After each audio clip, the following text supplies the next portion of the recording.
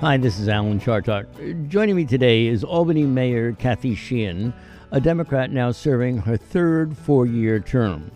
Sheehan is a former city treasurer and is the city's first female mayor in its long history. Mayor Sheehan, we are so delighted, and thank you so much for being with us. Thank you for having me. So, first of all, I used to have a guy named Vinny in my class, and he would say, we would have a lot of distinguished visitors, and he would say, so what's it really like? So you're the mayor of Albany. What's it really like? You know, I love being a public servant. I don't mean to sound cheesy, but, it is a privilege to be able to serve. And, every day is different, and there are some challenges that are, really vexing, and people, have very strong opinions about certain things. It's a hard job. But, I think the thing I like about it is that it is closest to the people. You are really seeing and living with and in the same community as the people that you're serving. And so, I had somebody leave a big sign in front of City Hall a few weeks back, and it said, "Kathy, fill the damn potholes." Yeah. And I took the sign and I grabbed my chief of staff and I called the head of DGS and I said, tell me where one of the crews are that are out filling the potholes. And we filmed a video, and I said, somebody left this sign for me in front of City Hall, and I couldn't agree more. I drive on these streets too. And we had a horrible winter and our streets really got beat up, but you don't want me to fill the potholes. You want these guys to fill the potholes. Such an opportunity. I have heard over the years as a political scientist and reading that the hardest political job in America is to be the president of the United States. And the second hardest is to be a mayor of a big city. So you're a mayor because it just keeps happening. It keeps getting thrown at you. Well, and I think people want the mayor to fix everything.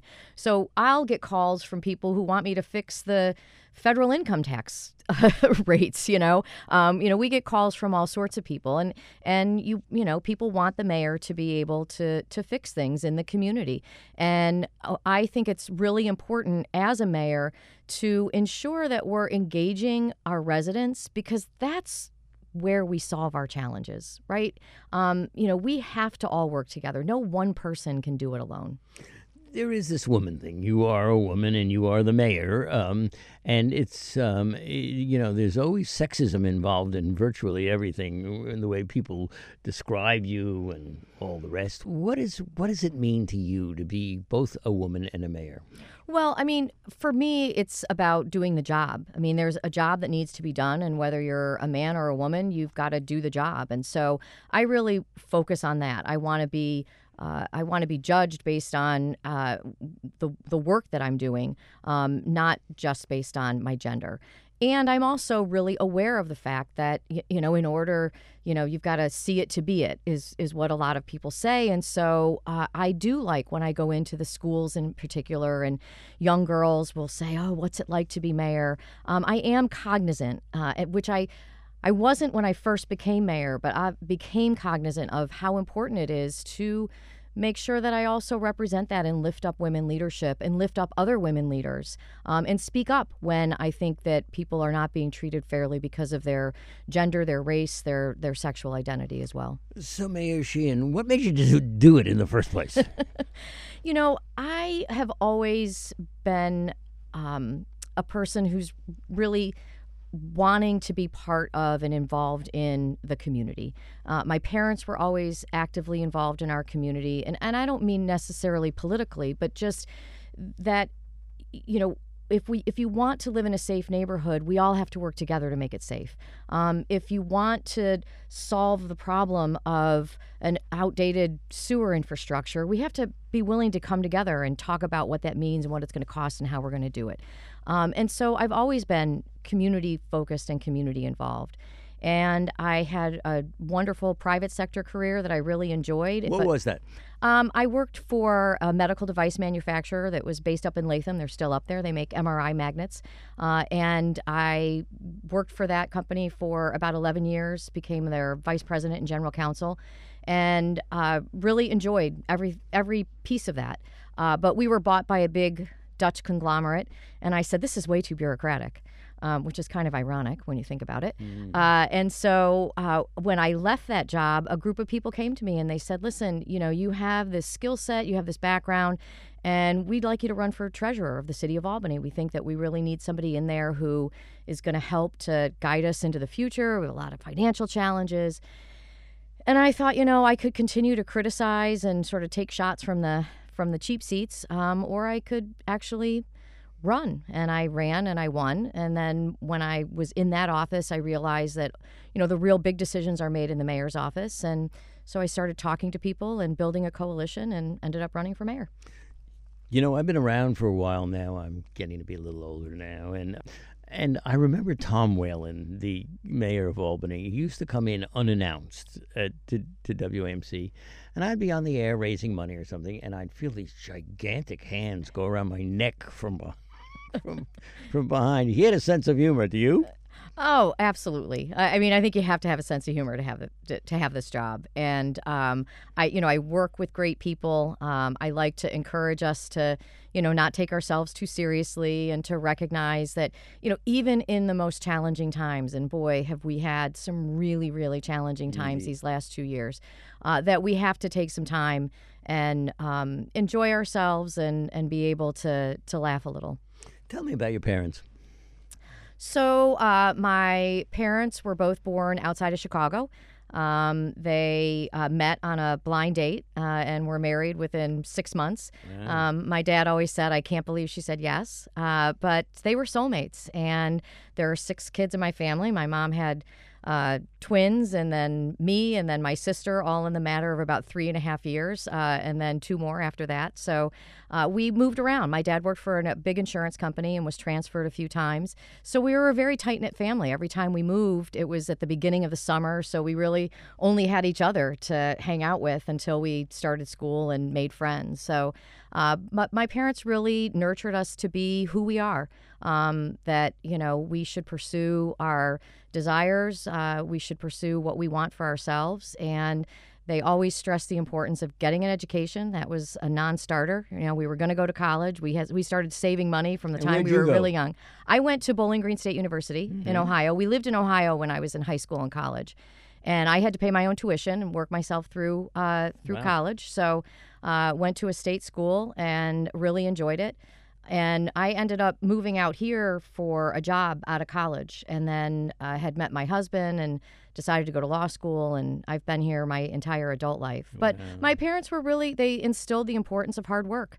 You work hard, and, you get a good education, and you give back to the community. And those were the 3 things that they really instilled in me. So what's the most frustrating thing about being mayor?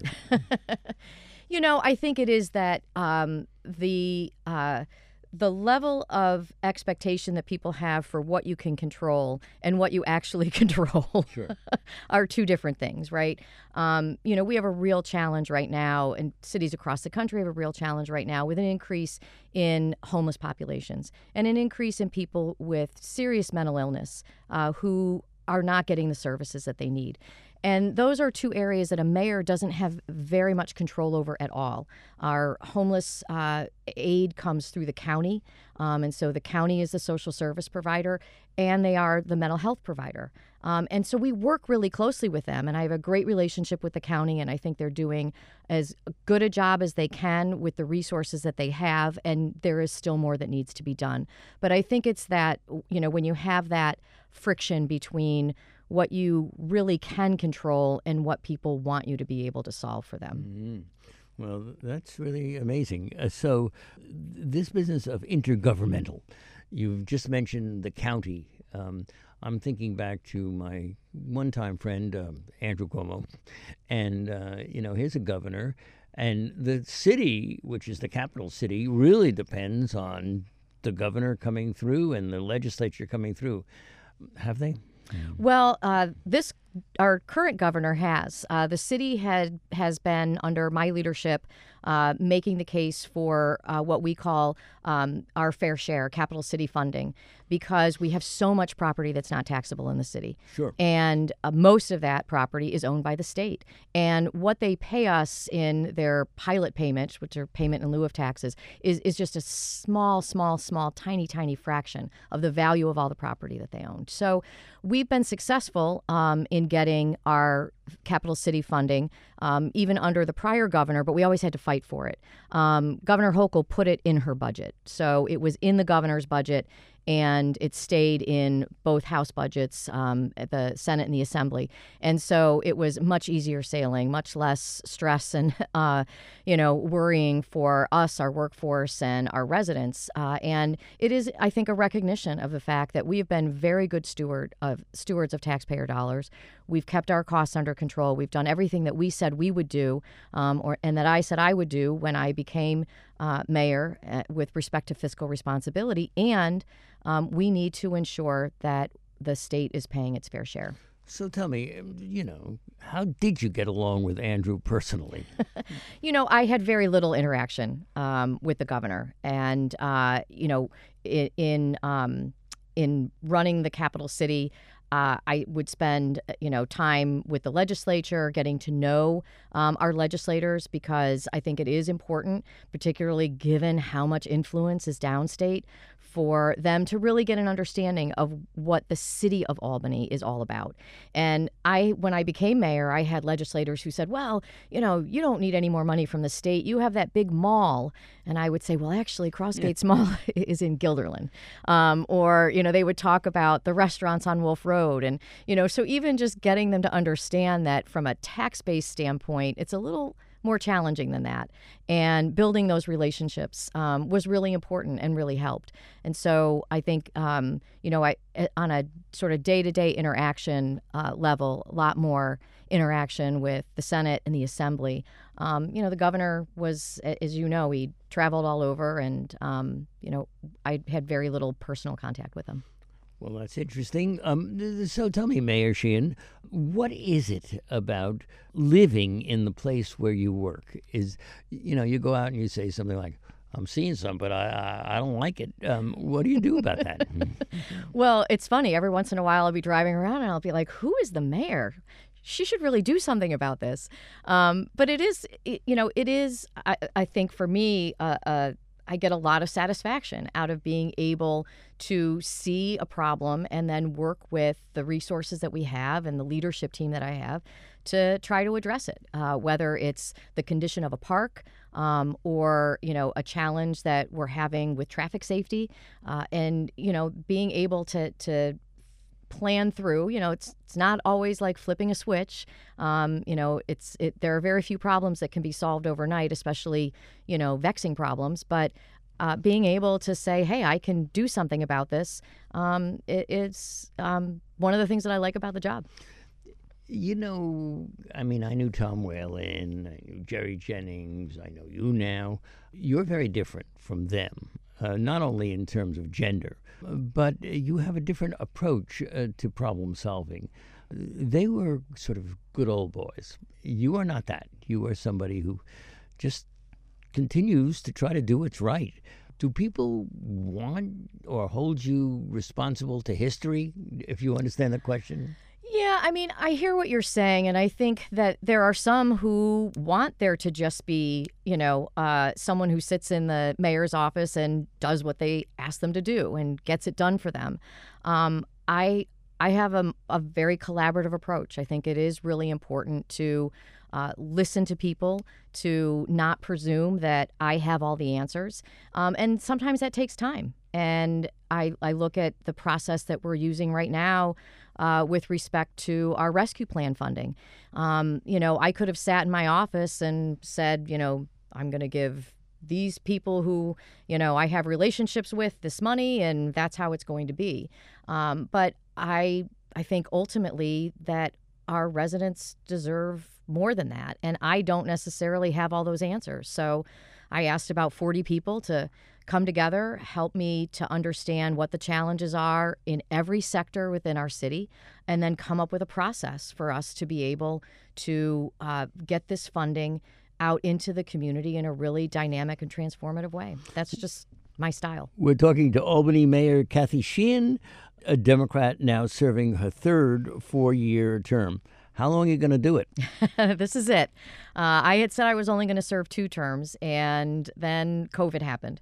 And there were a lot of challenges associated with getting through the pandemic, working with people to make sure they had the information that they needed, the challenges that we had with respect to our city finances associated with that.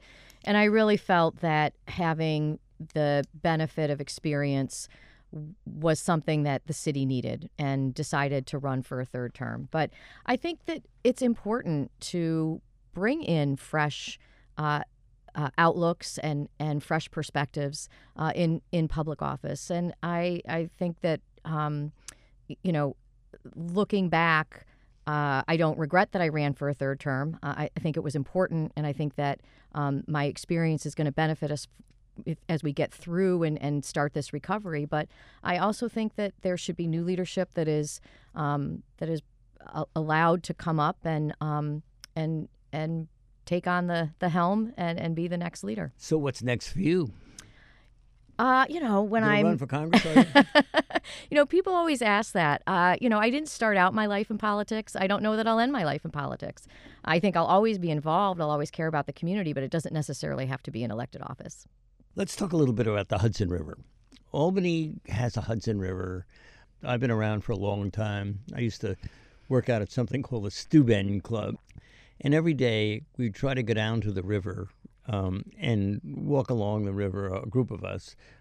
It was always chancy because, there is crime. There's no question about it. You worry. But we did it. And I'm wondering, access to the Hudson becomes very important. You got a plan? Well, we just opened the Skyway on Friday. So we took the old Quay Street exit ramp from Quay Street onto Clinton Avenue, and that is now a park.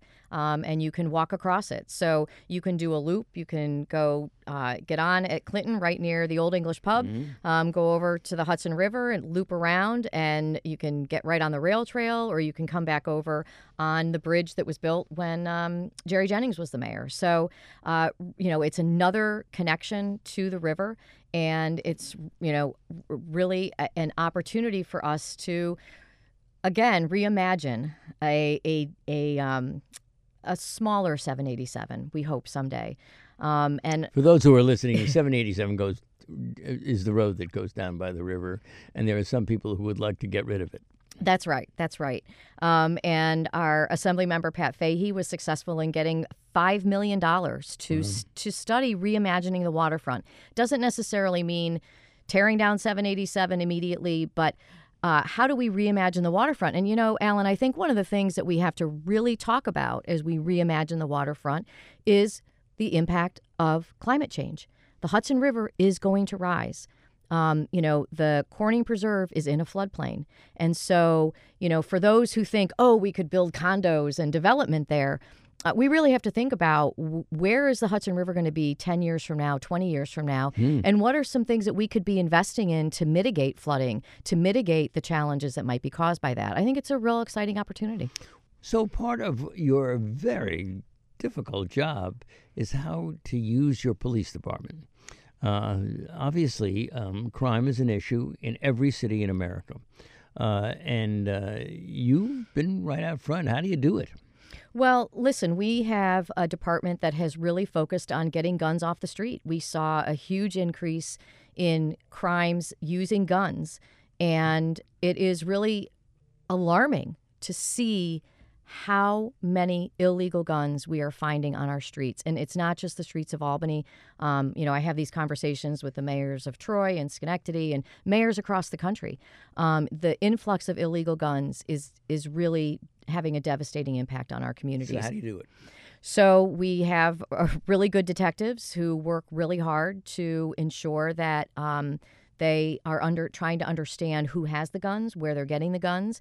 We also have residents who are calling us, who are saying, listen, I know that XYZ has a gun. They've got it in their apartment. They've got it in their car. It is very, very challenging times. We have seen so far this year a very significant decrease in the number of gun crimes in the city of Albany. We're bucking a trend, and that takes a lot of hard work. It takes a lot of hard work. What kind of work? It takes great detective work. It takes the community working with the police, though. I mean, that is key. Building trust within the community, and ensuring that we're doing all that we can to support those who are willing to come forward and say, I don't want this in my neighborhood. In every big city, there is a tension that exists between those people of color and those people who are not. Are you aware of that, and how do you handle it? Well, I think that our police department has done a very good job of listening to people in the community and working in partnership with people in the community to focus on how we build that trust. How do we build those relationships? And how do we make sure that we are then communicating back to the community, right? Mm-hmm. Yes, we thought this was a great idea, and we've done it, and these are the results that we're seeing. So I think that communication piece is really, really important. I think the other piece of this is the focus on workforce development. We have been very focused on connecting people not just with jobs, but with careers.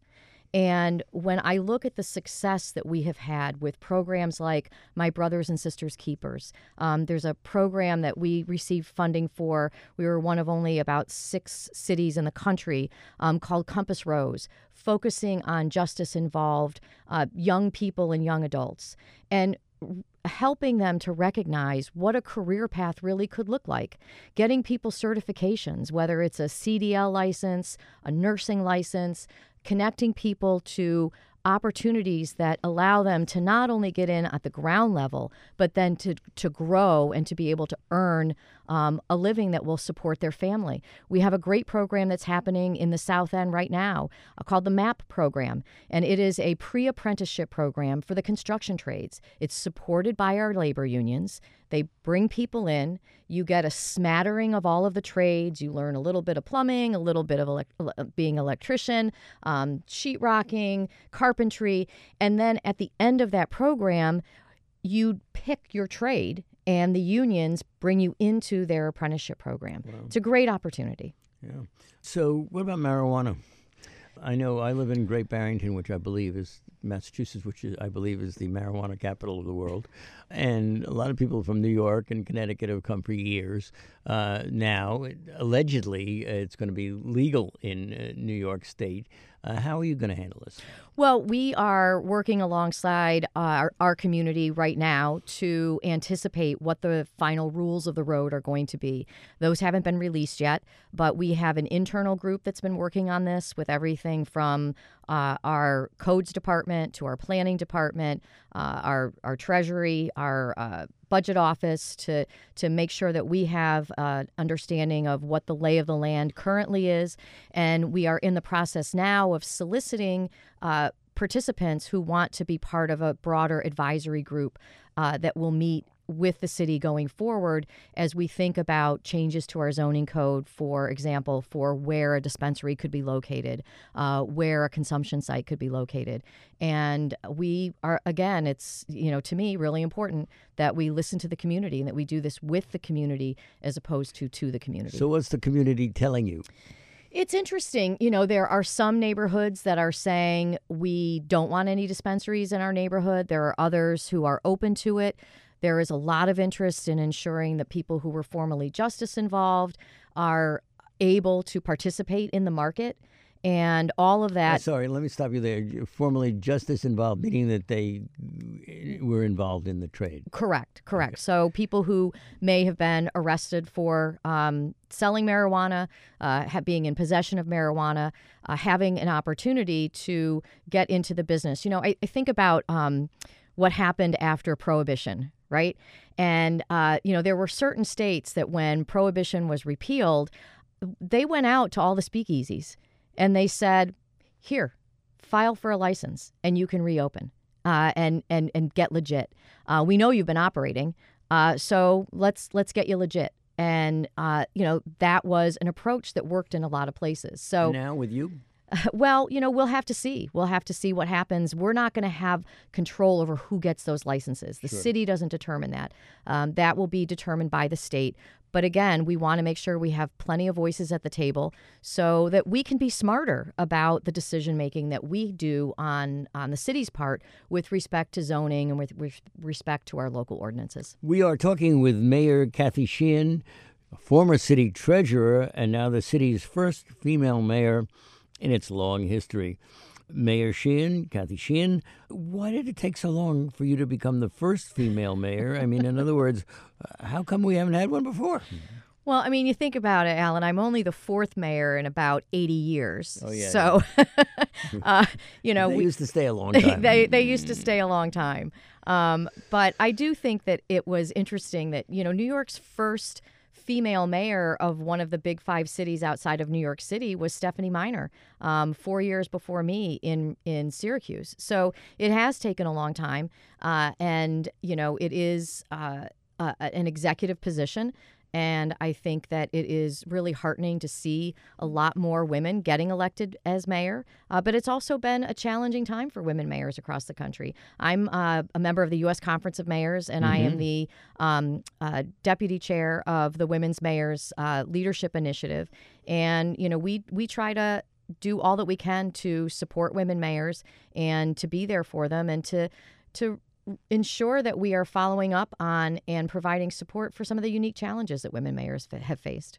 I can't help asking you because as we speak today, the Supreme Court of the United States is under great fire for a leaked opinion. And I wondered if you talk to us a little bit about that. Well, look, I think we here in New York State have, made our voices heard, and, we have very strong safeguards in place to protect a woman's right to choose. On abortion. Yeah. And so, from a direct impact on, our city residents and people here in the city of Albany, there would be, they will still have access. For women across the rest of the country, I think that this is, to me, an assault on our bodies. I think women need to be able to make their own health care decisions. And there are states across the country that are limiting those health care decisions as we speak. I don't want to get personal, but let me ask you this. Sheehan, were you, Kathy Sheehan, were you brought up in the church? I was. And how do you feel about this abortion thing? Well, look, I think that we live in a country where we have religious freedom, where we have freedom of choice, and where women have to make oftentimes very difficult decisions about their health care and about their lives going forward. And I believe that we have to address those decisions with compassion, and that we should not allow one religious faith or one religious belief to dictate the future of women's lives in this country. Do you get any pushback from your church on this? Absolutely. Yeah. How do you handle it? I do the best that I can. We are all flawed human beings, and I believe that as an elected official, it's really important to remember that we live in a country that was founded on the freedom of people to be able to live and practice whatever beliefs they have, and that we have to be mindful of the fact that we're not just leading people of like mind to us, we are leading all of the people. You have a major hospital system here, which is Catholic, which is founded that way. And then you, of course, have the Albany Medical College and its ancillary. So the question I have for you is, how do you handle that? In other words, do you steer people one way or the other? Well, look, certainly not. It's very rare that, at the city level, at a mayor level, that we're involved in healthcare decisions. Again, that's something that the Albany County Health Department does. But I certainly believe that it is important for people to have access to the healthcare that they want and they need. And I believe that we are fortunate to at least have a number of options here in the Capital Region. Let's talk about the press. Do you like the press? Are they a pain in the neck? It's not like or don't like. I think that it is important for us to have a free and open media. I think it is really important for journalists to have the ability to report and tell the stories that people need to hear. I think that the press has been under assault much the same way as elected officials have been and many others. And, we get along, I get along fine with the press. Okay, let's assume, let me stop you there and say, let's assume you see an article in the paper you don't like. What do you do about it? Do you tell them? I tell my staff that I don't like the story, but I don't tell them. You don't tell them? No. I mean, look, I don't have an expectation that I'm going to agree with the point of view of every reporter. There are some stories that people pursue that I think are, important, and there are others that I'm going to disagree with. But it's not for me to dictate that. I think if somebody gets something wrong, if it's just factually incorrect. Has that happened to you? Oh, yeah, absolutely. You pick up the phone? Yeah. If something is factually incorrect, I think it is important to set the record straight. Mm-hmm. So let me go back to the police issue and the idea that the police have sometimes been criticized for being too rough. How do you monitor that as the mayor? I think it's really important to make sure that we understand what we're training our officers to do and what the job of being a police officer is. Mm-hmm. And when you talk about mission creep, all you have to do is look at any police department. Police departments have been expected to help solve the homeless crisis, help deal with the mental health crisis that we're experiencing in this country, help deal with people who have addiction issues, and help with disputes that might arise within a family and be counselors. So there has been tremendous mission creep that has resulted from the lack of investment in education, healthcare, and mental health care and social services in this country. When people talk about failures, we often don't talk about the fact that the failures that have occurred in those other systems lead to many of the challenges that are then laid at the feet of our police, and we tell them to solve it. And we have to stop doing that. We have to recognize that we need our police officers. We absolutely need police officers. And we need to, and what we've really done with our Policing Reform Collaborative is we've also got to look at the other systems that we need to be more involved in the day-to-day lives of our residents so that it's not a police officer necessarily knocking on the door. Mayor Kathy Sheehan, one of those institutions, of course, are our schools. Are you satisfied with the way the schools in Albany are doing their business? Well, look, I think that the school district has had a lot of challenges with COVID, just as every other institution has had challenges during these last 2 years. I think that we need to be doing more to ensure that all of our children are at grade level. We have a long way to go there, and we want to continue to be supportive. I think it doesn't help, I think, for, people in office to sort of take shots like, go look over there. That's where the problem is. So one of the things that I did when I became mayor was say, we have a real problem with our graduation rates in the city. What can the city do, right, to work alongside the school district? And so we reimagined our summer youth employment program. We went from working 5 days a week to working 4 days a week. And on the 5th day, we do enrichment with young people. And we help them to think about their personal finances, think about a career path, think about secondary education, going to college, getting a certification. We want them to really be more invested and understand that the impact of the choices that they make today on their future state. And we started that program. We brought in an orientation. There is a lot more focus on what a work experience might look like, because it might be that we're paying kids to learn. I'm okay with that. I want them invested in themselves. And if they are invested in themselves, they'll be invested in their education and stay in school. And then we asked Albany to study our program and tell us whether we were having the outcomes that we wanted. And What'd they say? They found that a child who participates in our summer youth employment program is 60% more likely to graduate from high school. And Alan, where we have the biggest impact is on the kids who are in the lowest 40th percentile of their class. So we are having our impact where we want to have it, mainly among young black men, young black boys who are participating in this program and starting to be able to connect the dots between what's happening in the classroom and what that future might look like for them in the work world. And so we continue to lean in on this program and continue to work to improve it.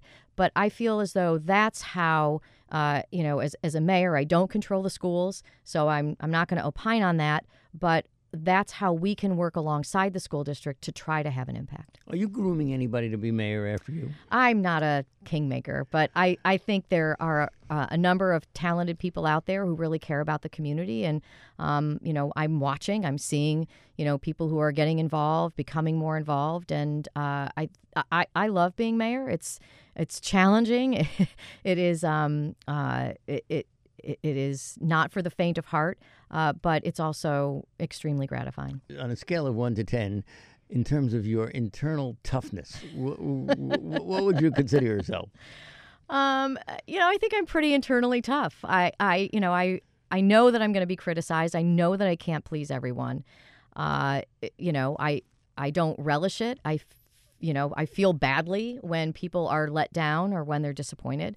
I think the hardest thing about this job are the personal tragedies that happen in people's lives, whether it's standing on a sidewalk watching, a house burn and knowing that all of their possessions are in there, to going to the funeral for a homicide victim. I feel those things very deeply, and I also know that I'm expected to lead us through them and be strong. You moved downtown as mayor. How come? I love it downtown. My husband and I were becoming empty nesters. We had a great house. We loved our neighborhood, but it was Where was it? It was out off of New Scotland Avenue, not far from St. Peter's Hospital. Gotcha.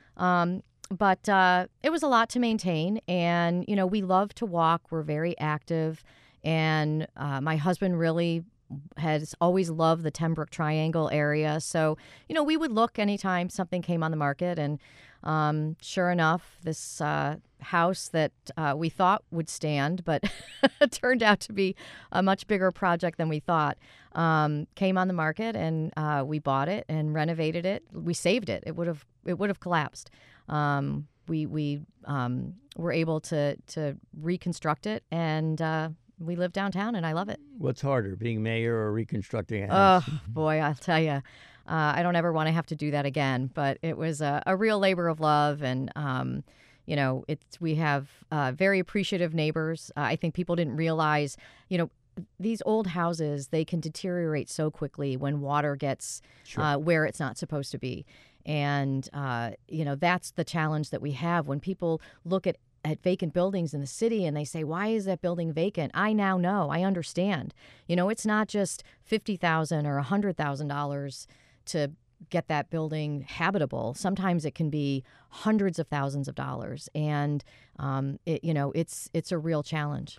Kathy Sheehan, I know that it's the words of the century, but what are you going to do in Albany to reverse climate change?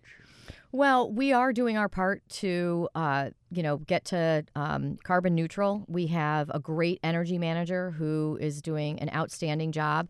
And we have a sustainability committee that advises me and advises the city on efforts that we can be undertaking. I actually was standing in the pouring rain at the compost facility in Bethlehem with the Bethlehem town supervisor and some of the team out there to understand what they're doing. and some things that we can do together. So it's going to take all of us working together. It's going to take a tremendous amount of work on our part. We're already building out our infrastructure for electric vehicles, on-street charging stations in our garages. One of the other things that we're doing is with every RFP that we put out, if we're going to be doing a major renovation of a building, how do we make it carbon neutral? These are all the things that we have to be doing together to focus on reducing our impact. And how are you electrifying our fleet?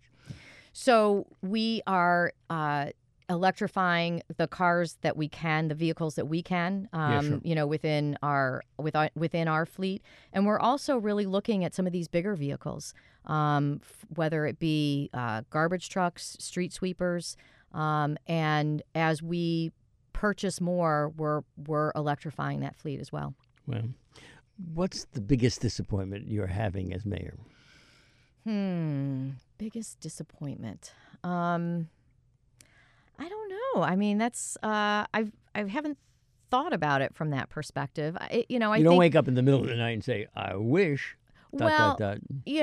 I wish we had more people. Mhm. It's very challenging right now to find employees. And so, there's Are they always getting robbed by other places? I mean, one of the yeah. things that really ticks me off is that every once in a while an agency of state government will come along and offer our people more money in order to go. Yeah. And I say that's not fair. Well, that happens. But I think that, it's the resource constraints. And I realize that there's just, there is no shortage of great ideas. But there is a limit on our capacity to be able to implement projects. And so for me, it's having my patience match the reality of the world in which we live, whether that's our current supply chain issues with getting things built and having somebody say, well, sorry, Mayor, there's a big project that was supposed to happen this spring, and all of the bids came in at more than double what the funding was that was set aside for it. So we've had to put the pause button on it, and we're going to go back to the well and figure it out. But that means it's going to be delayed by another year. That is frustrating for me. I hear you. Okay, here's a tough question for me to ask because two people I like very much, you and David Soares, and the perception sometimes has been that the two of you, the district attorney and you, don't always get along. Is that incorrect? I don't know about get along. I think that we don't necessarily always have the same views on things, and I think that that's okay, right? I think Sure. that we have to challenge one another. So, the district attorney oversees a very important part of the criminal justice system that is really challenging, right? And I get it. And I, as mayor, am the mayor of a city where we have a large portion of our population who believes that they haven't necessarily been treated fairly by that system. And so that's a natural tension. It should happen. How do we challenge one another so that we can move that forward for all of us and still keep people safe? And I think that's where where we get real innovation. And I think that's where we get the type of change that moves us forward. Mayor Sheehan, is there a way that you can make things better in terms of, interdepartmental relationships? Well, I try to work with people from across government and across, the community. And I try to talk less. I mean, I'm talking a lot with you, but No, and I very much appreciate that. I want you to know that. I try to talk less and listen more. I don't assume that I know everything, especially when there's another entire system involved. And so, again, I think the challenge that we're seeing around the mental health crisis in our community, the substance use and abuse crisis in our community, and the lack of access to mental health care is something that we have to be in partnership with those subject matter experts, those who have experience, to be able to then talk about what resources we need to bring to bear in order to address those issues. I'm really glad you brought that up because I am an NIMH fellow. They paid for my doctorate, and public policy and mental health becomes extremely important. And so you're saying that you see this as an area that we really need to work on. We absolutely need to work on it. You know, we have residents who say we don't want the police to show up when somebody's having a mental health crisis. We want a mental health professional to show up. And I think that sounds like a great idea. But who is that mental health worker? How are they trained? Do they exist? What do we need to do to keep them safe? So it's not as though, again, you can just say it and it will be. And I think that's what's frustrating for people. We say it, and it's probably a minimum of a 2 to 3 year pilot program just to understand what skill sets you need. What are the barriers to being able to then get that person from that crisis and into treatment? The most frustrating thing that we could do is put people out on the street as caseworkers, and all they're doing is referring somebody to a wait list. Sure. Because we don't have the system in place to be able to provide the help that people need. We have a real challenge. Our mental health system is broken. And it's broken because we don't have the right people in the right places with the right training to address the huge need that we're seeing out there. And I don't mean that as a condemnation. It's not. It is people who are working in these systems want them to work, and they haven't been given the resources that they need. Mm-hmm. There's nothing I hate more than walking down the street and having a dirt bike coming at me. So how do you cut down? I don't envy you this on dirt bikes and ATVs on the city streets. Imagine if people were just considerate. Yeah, sure. Imagine if we could reintroduce human decency into the culture of our community. I look at these dirt bikes and what they're doing, and I think, how can you, in good conscience, do what you're doing? Is it that much fun? Do you enjoy, waking up babies, scaring elderly people, and wreaking havoc on the community? Is that how you have fun? And I do. I shrug my shoulders. If I had the answer, Alan, we do it. But this is just a complete breakdown in common human decency. How do you stop it? It's very hard. We say that we don't chase them. That doesn't mean we don't try to stop them. People were all up in arms when a police vehicle was actually trying to stop a young boy who was on a dirt bike on a sidewalk, and he became surrounded by other dirt bikers, one of whom stopped short in front of the police vehicle, so the police vehicle hit it. These are people engaging in dangerous activity, and somebody's going to get killed. It's so frustrating to see, and it's just a complete lack of consideration for fellow human beings. I live in Arbor Hill, where they fly down Lark and they fly up Tenbrook and then they fly up Clinton Avenue, and I sit out on my deck and I'll hold my phone out to the police chief every once in a while. I'll call him and I'll say, here they are again. But ultimately, we need for people to be kinder. It's just, but it's a very challenging thing. We will, just so you know what we're doing, we will confiscate bikes when we get them. It's $3,000 to get it back. What's against the law? Just so I understand, because I remember walking down the street one day and having a guy come at me, or very close, and I clenched my fist in rage. And then I was told it's perfectly legal. No. It is 100% against the law. To do what? To ride these motorized dirt bikes, ATVs. They are illegal on city streets and sidewalks. Amazing. Period. Full stop. Wow. Yeah. Wow. That must be a very difficult thing. But of course, crime in Albany and in every other big city is the number one issue. And Albany has had its own persistent problems with gun violence. And you've talked about getting guns off the street. What do we do about that? Well, I talked a little bit about the supply side, right? Getting guns off the street. We need national, federal, common sense gun laws. and nobody in this country wants to talk about it. Well, at least How people. come? This focus on Second Amendment rights, My and you're right to trying to hold a take gun. my guns. Yeah. I'm talking about illegal guns. I'm talking about common sense gun registration. I'm talking about red flag laws, where if somebody has threatened to kill their wife, we can take their gun. We need to have this on a national level, because guns are coming into our community from places where it's very easy to get them. And the current gun laws that we have, which are very common sense in New York State, are under assault. There is a lawsuit right now we're waiting on a decision that would say that it's unconstitutional to require a permit to conceal carry a weapon. So, yeah, we have to deal with this proliferation of guns. People behave differently when they have a gun.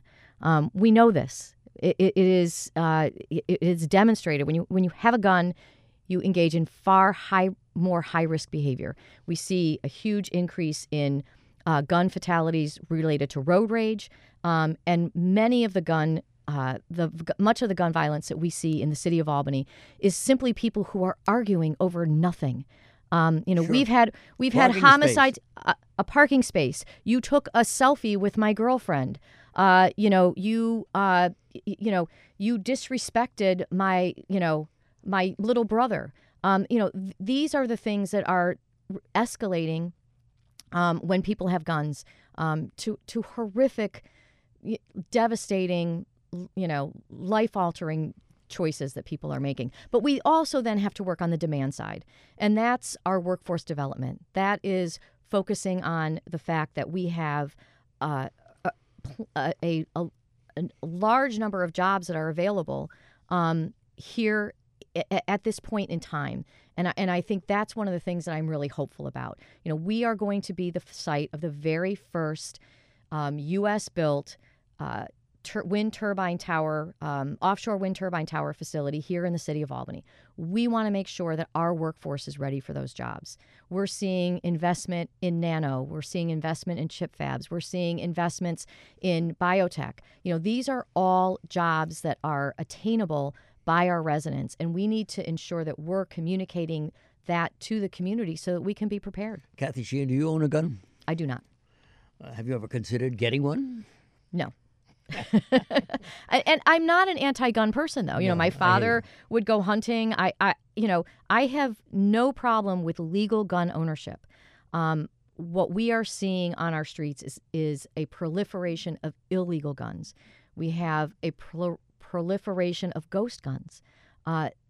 We need to do what we can. Ghost gun being defined as parts that get put together. It's not traceable. So we are seeing the consequence of the proliferation of guns. Period. Full stop. It's what we're seeing it in mass shootings. We're seeing it in the increase in gun violence in cities across the country.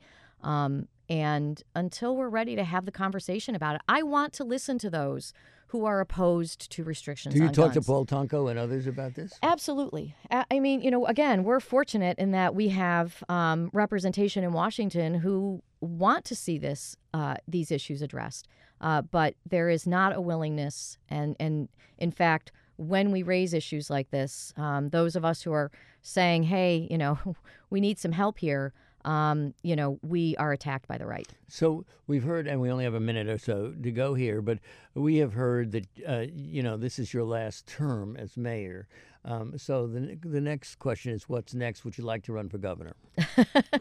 I am very excited about Kathy Hochul running for governor, and I look forward to electing her as our first elected woman governor. I think she's doing an outstanding job. And as I said, I don't know what is in my future. I'm going to work really hard for the next 3.5 years for the residents of Albany. You can tell me. But after that, I don't know. We'll have to see. Yeah. Well, I don't know. We'll have to see. I've heard across the table many times from people, there's not a glimmer in your mind about what you'd like to do? I've always sort of been a person who believes that if you work really hard at what you're doing, that the next step will reveal itself to you. So it hasn't revealed itself to me yet. I've got a lot of work to do for the next 3.5 years. But I'll tell you what, Alan, if I decide to run for something, I will let you know. I'll let you be the first to know. How about that? Great. Our guest has been Albany Mayor Kathy Sheehan, a Democrat now serving her third 4-year term. Kathy Sheehan, I very much admire you. Thanks so much for being with us. Thank you. You've been listening to Dr. Alan Chartock, President and CEO of WAMC Northeast Public Radio and Professor Emeritus at the University at Albany. For more information on WAMC's In Conversation with Alan series, or to order a physical copy, call 1-800-323-9262 or subscribe to our podcast on iTunes, Stitcher, or on the Google Play Store.